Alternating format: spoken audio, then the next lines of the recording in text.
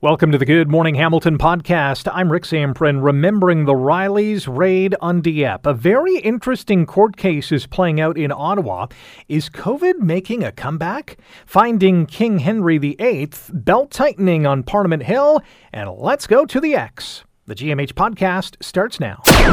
This is the Good Morning Hamilton podcast on 900 CHML. Well, you won't want to miss it tomorrow, because tomorrow is the 81st anniversary of the Second World War raid on Dieppe.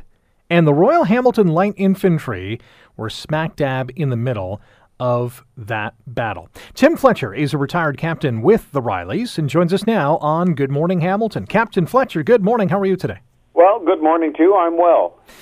The raid on Dieppe was such a pivotal and important battle. What should people remember about this, especially our younger listeners who may not necessarily know what happened? There's two things that should be remembered. One is the incredible valor shown by the soldiers of the Archilai and the many other units taking part in the face of incredible adversity. They fought their best until they could fight no more. And although a lot surrendered, a lot more came back to continue the war when the actual invasion took place.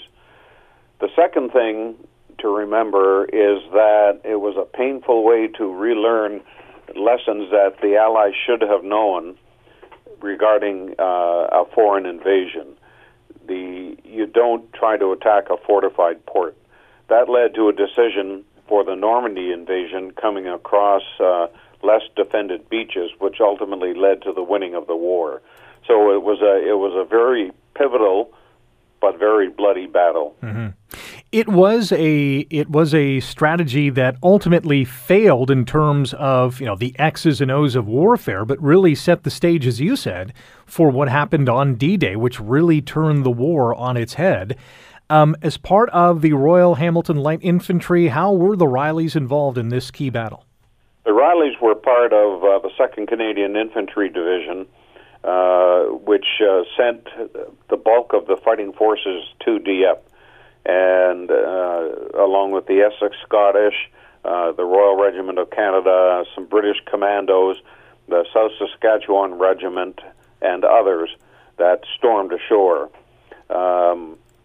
More than 1,000 Allied soldiers, sailors, and aircrew died that day, and 197 of them were from the Archilai. It was said of the time that not a family in Hamilton didn't know someone who died that day.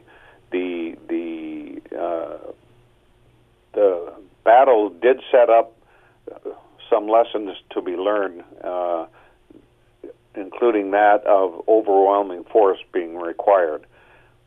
The main thing it did was reduce the pressure on the Russians, because the Germans had to transfer more soldiers back to France, back to Europe, away from Russia, allowing the Russians to continue the fight. If the Russian front had collapsed, the Allies could have lost that war. The Dieppe raid has to be viewed in that light as a success, although it was a tactical failure. Captain Tim Fletcher, retired Captain Tim Fletcher from the Royal Hamilton Light Infantry, informing us about the 81st anniversary of the Second World War raid on Dieppe, in which 197 soldiers with the Royal Hamilton Light Infantry were killed in that battle. Tomorrow, the commemoration service will be held. What are some of the details you can share with us today? The service will be our standard service. It starts at 11 at Dieppe Veterans Memorial Park along Beach Boulevard, closer to the lift bridge. So follow just Beach Boulevard down until you get almost to the lift bridge, and you'll see the Dieppe Park. It gets underway at 11. There will be a short service and wreath laying, the sounding of the last post and rouse in commemoration of our fallen. And it's about a half-hour, 40-minute service. It's definitely open to the public, and we'd love to see members of the public there paying their respects.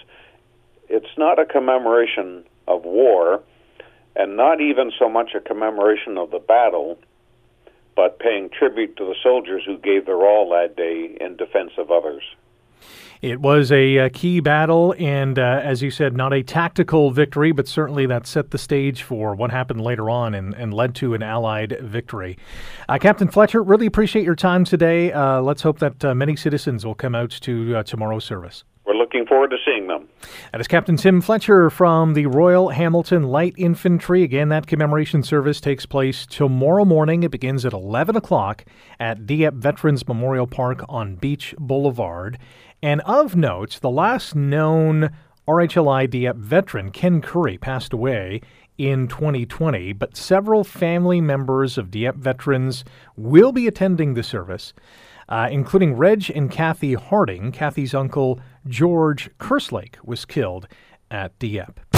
You're listening to the Good Morning Hamilton podcast from 900 CHML. There is a court case that recently went down in Ottawa earlier this year, and it has sparked some debate about whether secretly recording an intimate encounter that was consensual amounts to sexual assault.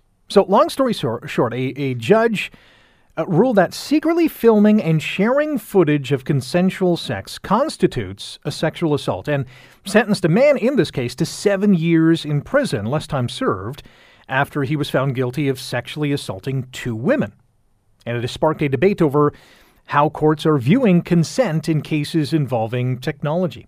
Ari Goldkind is a Toronto criminal lawyer, a legal expert, a media commentator, and joins us now on GMH. Ari, welcome back to the show. How are you? Great to be with you. So there's no debate in this case that the sexual encounter between these individuals was consensual, but what was not consensual was the recording and then the sharing of their sexual activity. The question I have is, do you think this amounts to sexual assault, or should this have been perhaps sexual exploitation? Give us your thoughts on that. So I think both are compelling arguments for lawyers, but I'll give you my personal view with a mix of my criminal lawyer background in it. I actually think this is sexual assault. I don't believe their consent was really consensual at all in any way, shape, or form when they didn't know that this man was going to upload the videos of them fornicating. It's early in the morning. I don't want to use any other language. Yes. To Pornhub for 9,000 plus people to view in certain ways that, again, close to 9 in the morning, I'm going to leave to the imagination. The idea that they would have given consent to the acts that were recorded if they knew what his motivation was, to me makes no sense.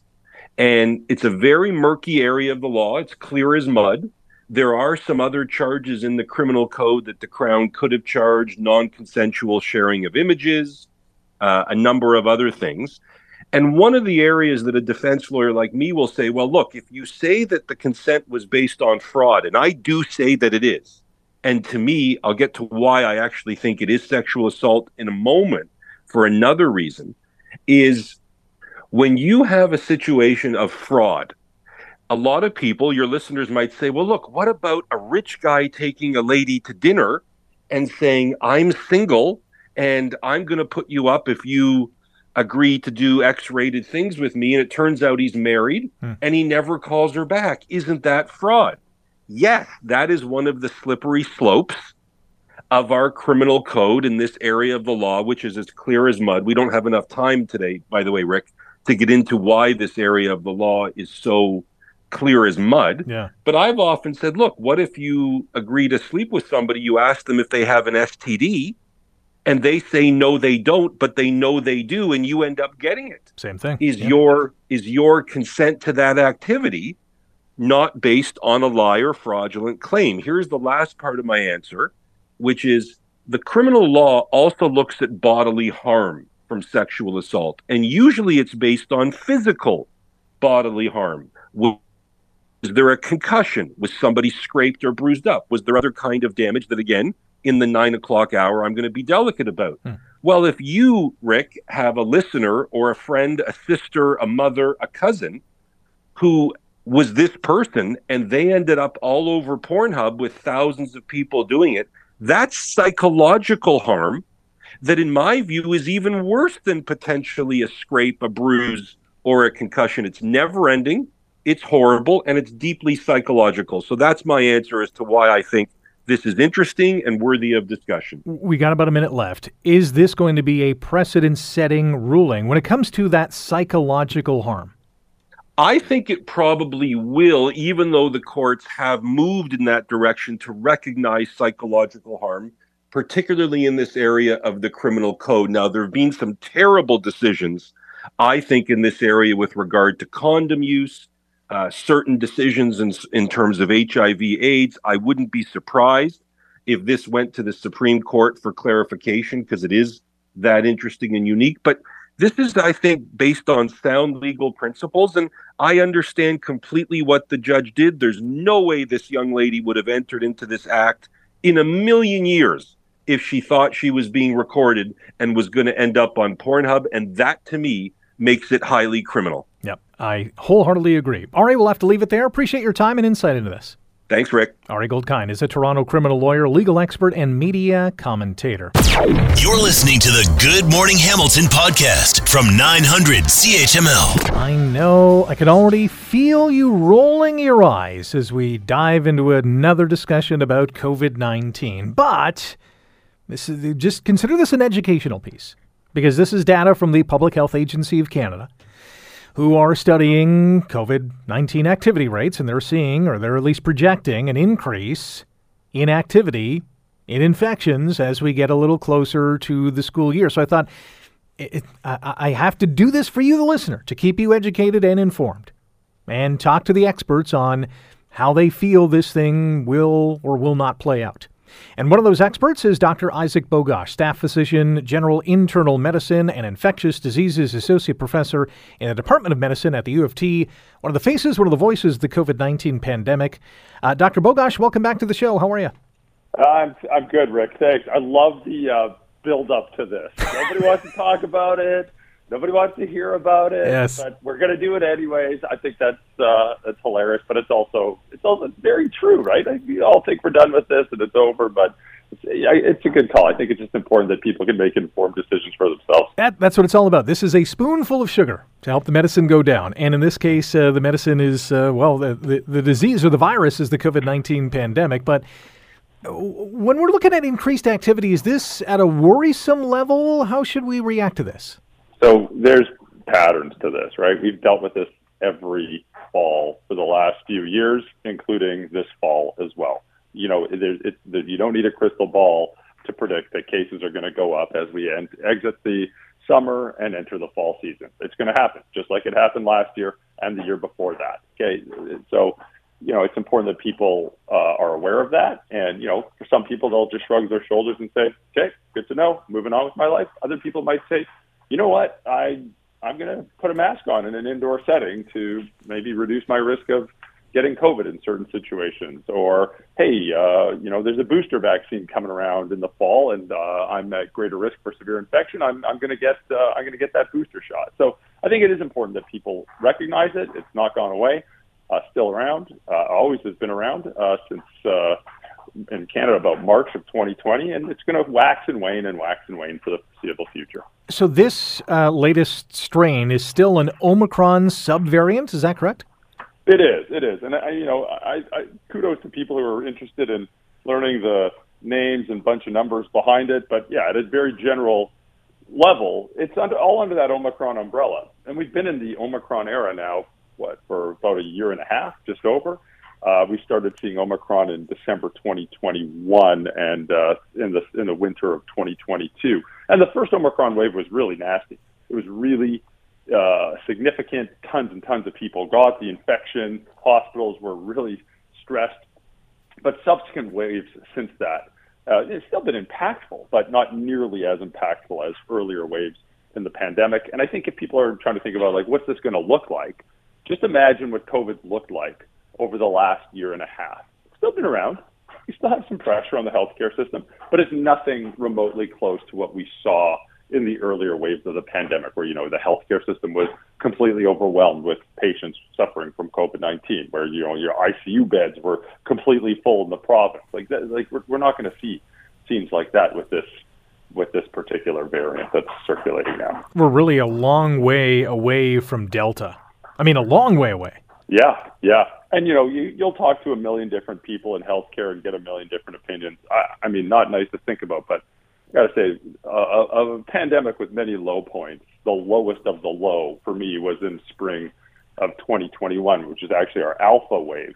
And it was just horrific. Vaccines were just starting to roll out, and we had vaccinated our long-term care facilities, but we just got pummeled with that wave. And that's actually the wave in Ontario, at least, where our healthcare system was just demolished. It was just flattened, and we were, people would look up in the sky and you'd see helicopters overhead flying people from one ICU to another, where there'd be space often hundreds of kilometers away. It was just awful. We're a long way from that, thank God.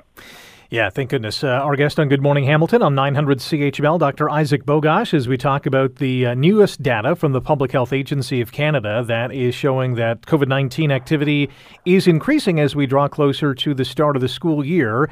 Should parents at all consider a back-to-school booster, or is this should only be done in certain circumstances? Well, in all fairness, I'm waiting to hear from the National Advisory Committee on Immunization. They've got their hands on the pulse in terms of what boosters are coming out. In general, they did suggest in the summer that a booster vaccine campaign is going to be around in the fall, and they really stressed that people who should come out and get it are people who are at greatest risk for severe infection. They really itemize them. For example, anyone who lives in a long-term care facility or a nursing home, people who are on the older end of the spectrum, and people with underlying medical conditions like immunocompromised states, and there's a list of underlying medical conditions that put them at greater risk for severe infection. If you want to know where, these are people who are sadly overrepresented in hospitals. These are people who are sadly overrepresented in those who succumb to the illness, and the vaccine will provide, we know now, it provides pretty good protection against severe infection. It doesn't protect us nearly as well as it used to from getting the infection, but it does protect against more severe manifestations of the virus, and those are the cohorts that are overrepresented in all the data from all over the world, not just in Canada, in terms of who has more severe manifestations of the virus. Well, we've got about 45 seconds. Omicron, as you mentioned, really erupted in December of 2021. It's, I think, the longest variant in terms of, timeline. Oh, yeah. Is that telling at all? Yeah, great point. And, under the Omicron umbrella, we've had several different Omicron waves. You had BA1, BA2, BA4, BA5, XBB, now it's EG5, okay, and on and on and on. And each subsequent wave we've had has been less and less impactful at a societal level, at a healthcare system level. Not saying people don't get sick. Sadly, some people get sick. Sadly, some people land in hospital. Sadly, some people die. COVID is not gone. We have to acknowledge that. It's just not nearly the same burden on Canada and the world as it once was early in the pandemic, and that's all been in the Omicron era. That's a great point. Dr. Bogosh, always appreciate your time. Thanks for joining us. My pleasure. Have a great day. You too. That is Dr. Isaac Bogosh, staff physician at U of T and infectious disease specialist who has been one of the faces, one of the voices of the COVID-19 pandemic. You're listening to the Good Morning Hamilton podcast from 900 CHML. Well, a professor from Carleton University made a remarkable discovery while studying religious writings in England. Now, these writings date back to the 1500s. It's like 500 years ago. And our first guest on Good Morning Hamilton today found something scribbled on the paper that was written by, well, one of the most famous members of the British royal family. Micheline White is an associate professor in the College of the Humanities and the Department of English at Carleton University and joins us now on Good Morning Hamilton. Micheline, good morning. How are you today? I'm well, thank you. So before you spill the beans on what exactly you discovered, what were you studying? So I have been working for a couple of years on the writings produced by Catherine Parr, who's Henry's sixth and final wife. And remarkably, she was an author, which distinguishes her a bit from Henry's other wives and is quite unusual for the time period. So she wrote 3 different prayer books that were all published and were very popular. And for several years, I've been studying them, trying to figure out how they related to the religious policies of the time. And I had learned that there were some special gift copies of one of her books. So this is sort of unusual, but in the Renaissance period, sometimes authors commissioned really fancy copies of their books to give to their friends as gifts. And so I learned that there was this copy in the Wormsley Library, and I was in the UK on sabbatical, and I was trying to look at every copy of Parr's books that I could find. And they agreed that I could go look at it. And I was actually just about to leave. I'd been looking at it for a while, and I decided that I should really flip through every page before I left, since I'd come all this way. And I just, as I was flipping through, I saw some little markings in the margins. So that's how I found them, was I was actually going to look at Catherine Parr's books. So these markings in the margins are of what, and who actually placed them there? Right. So there are two kinds of markings. And one of them is called a manicule. And that just means a little hand with a pointed finger. We sometimes see those today on signs and posters around. Once you start looking for them, you notice them everywhere.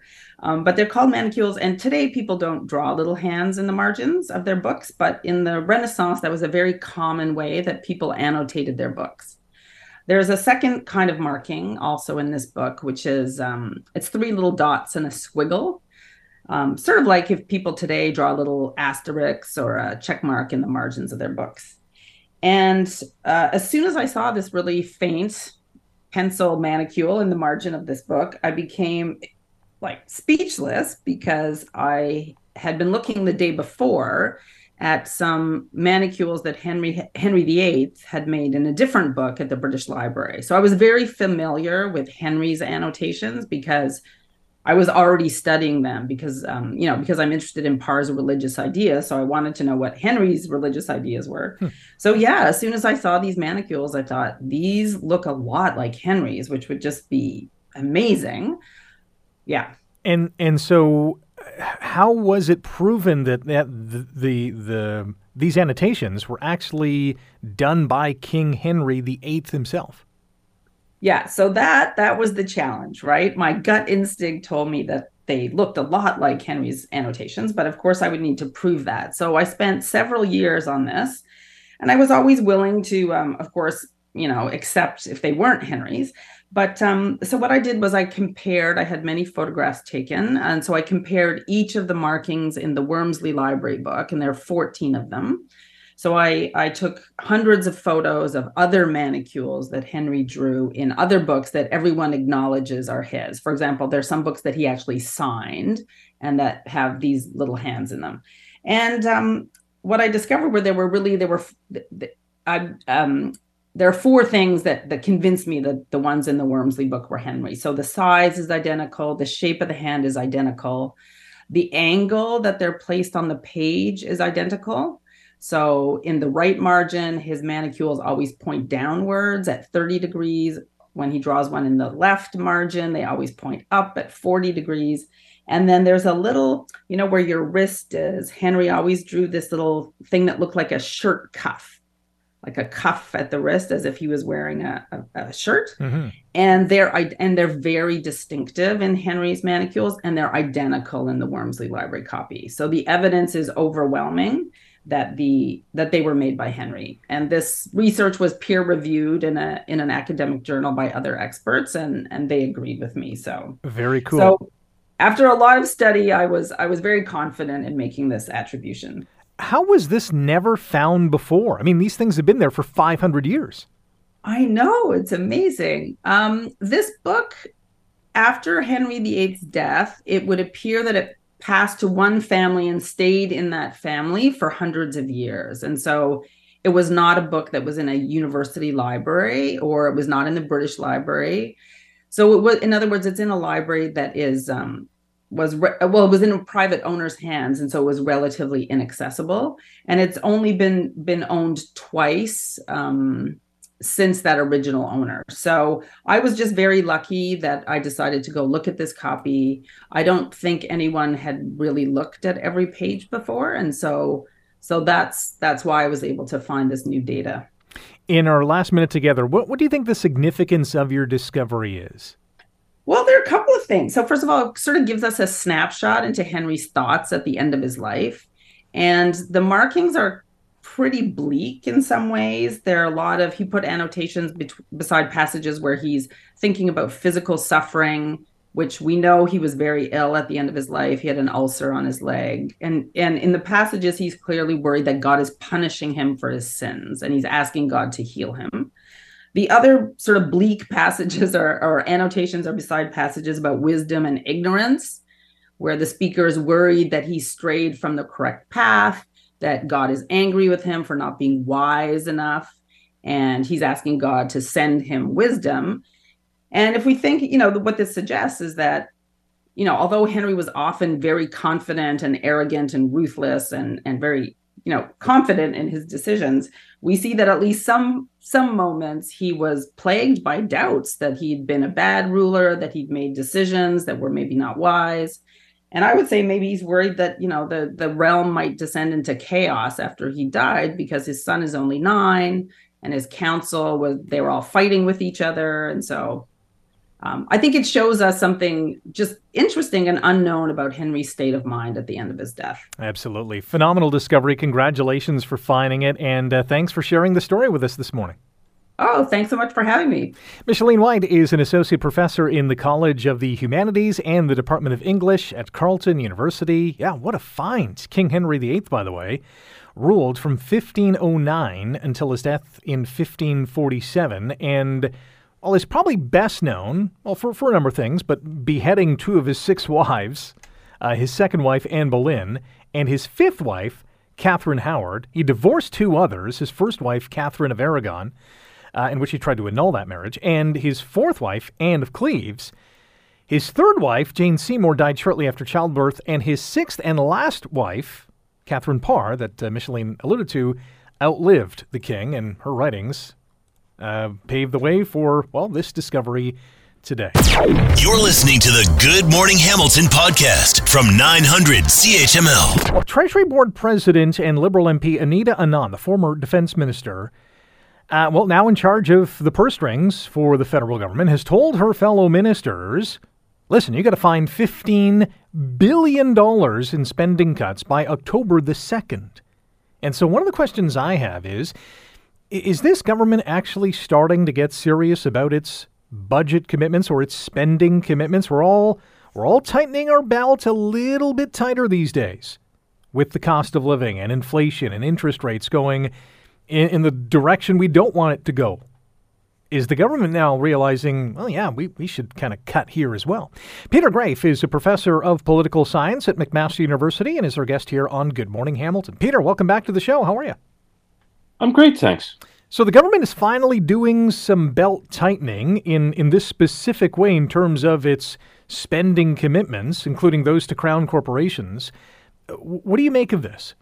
Well, I think it's something we've seen regularly, over at least the past, 25, 30 years, but probably goes back further. Obviously, when an organization spends, it can continue spending on things that aren't necessarily that important anymore. And so you need ongoing processes of review of that organization's spending. And a government is really no different. This most recent round was announced in the last federal budget, but I can think of similar, processes going back through the Harper, Martin, and Chrétien governments. And in fact, you could go back to Pierre Trudeau coming back from a Bonn summit mid-late 70s and making a similar claim about the need to cut. So I think it's a pretty normal process. And I guess what's more interesting in this case is how high profile the government has decided to make it. So I think here they are doing a bit of theater to say that this, normal process is a sign of their attention to,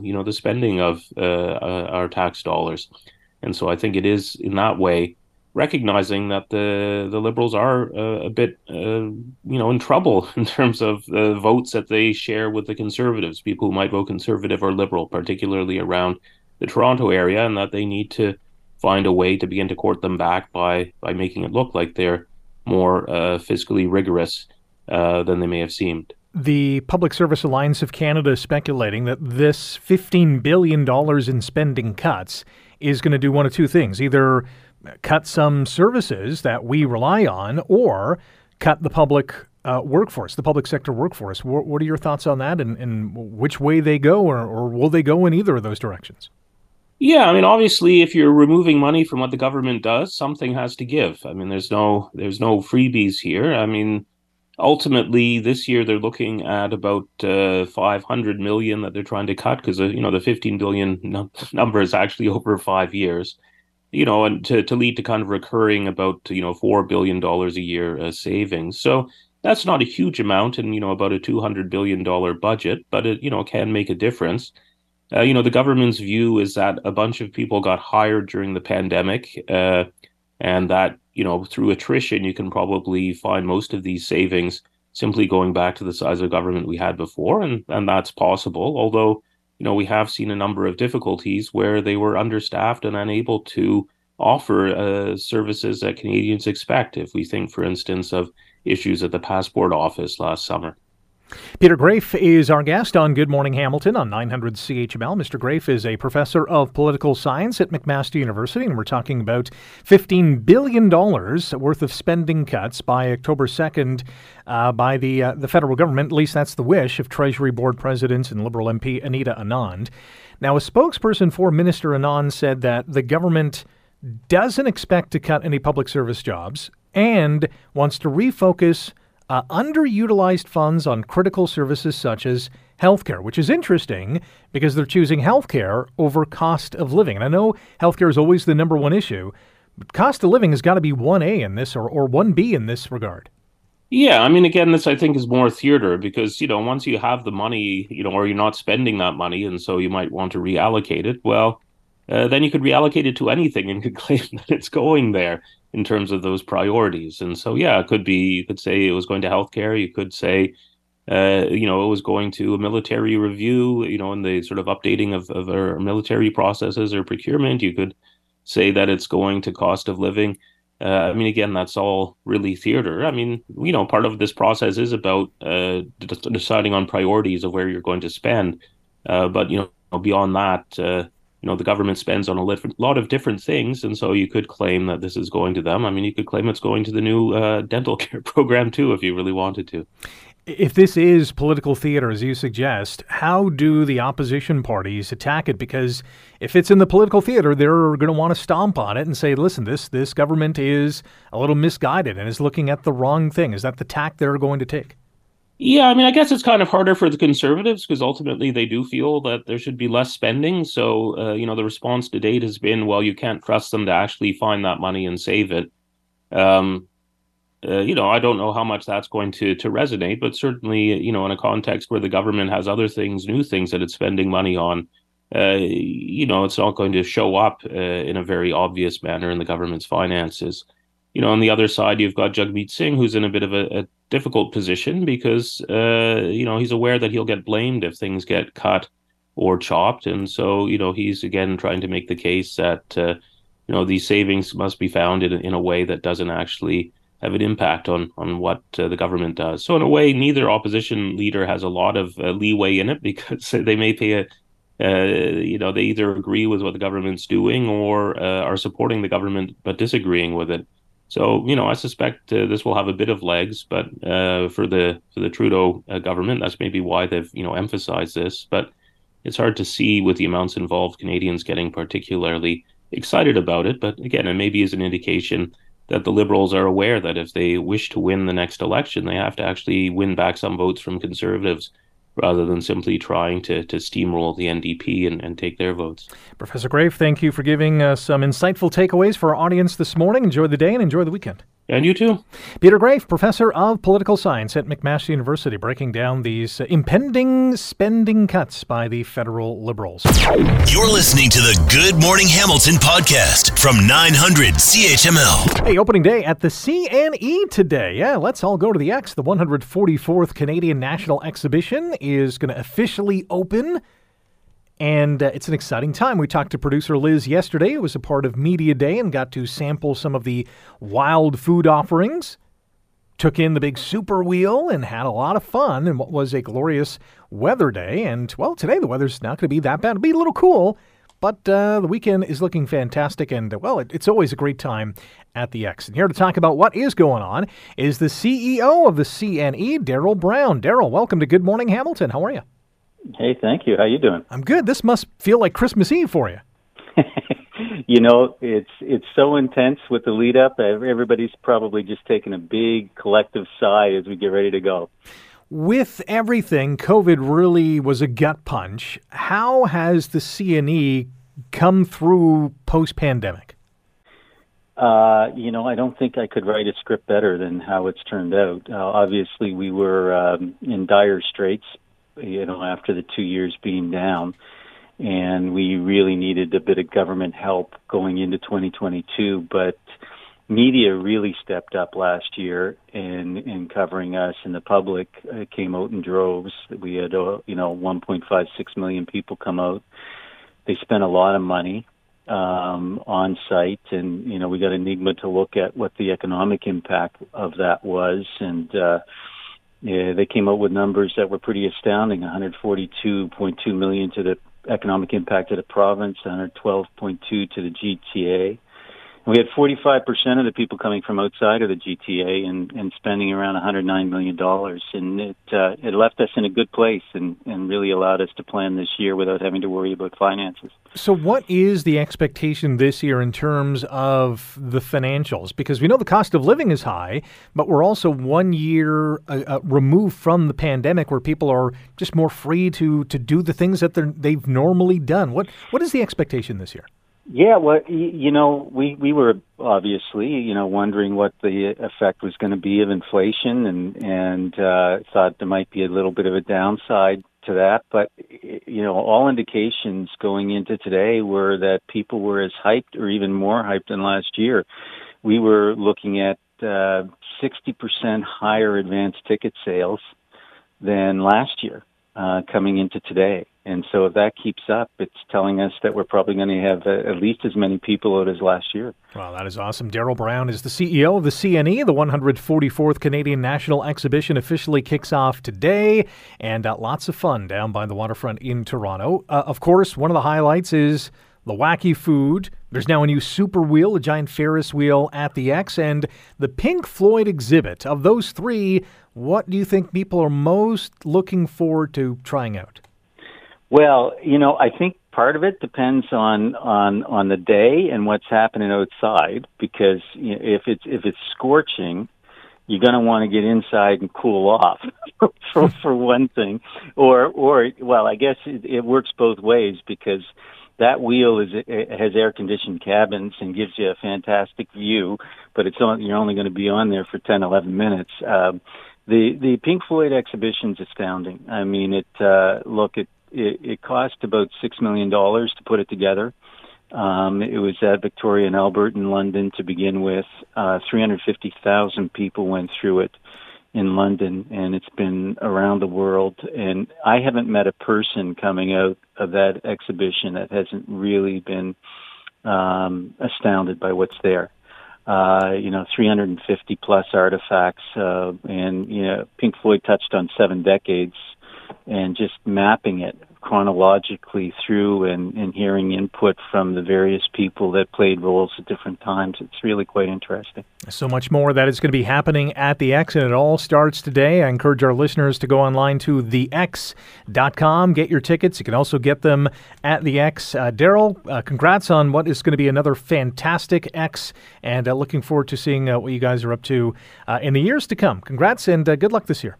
Hey, thank you. Hope to see you down here. You got it. That is Darryl Brown, CEO of the CNE, and they're, of course, going to have a lot of fun starting today and up to and including Labor Day. Coming up after the news, COVID-19.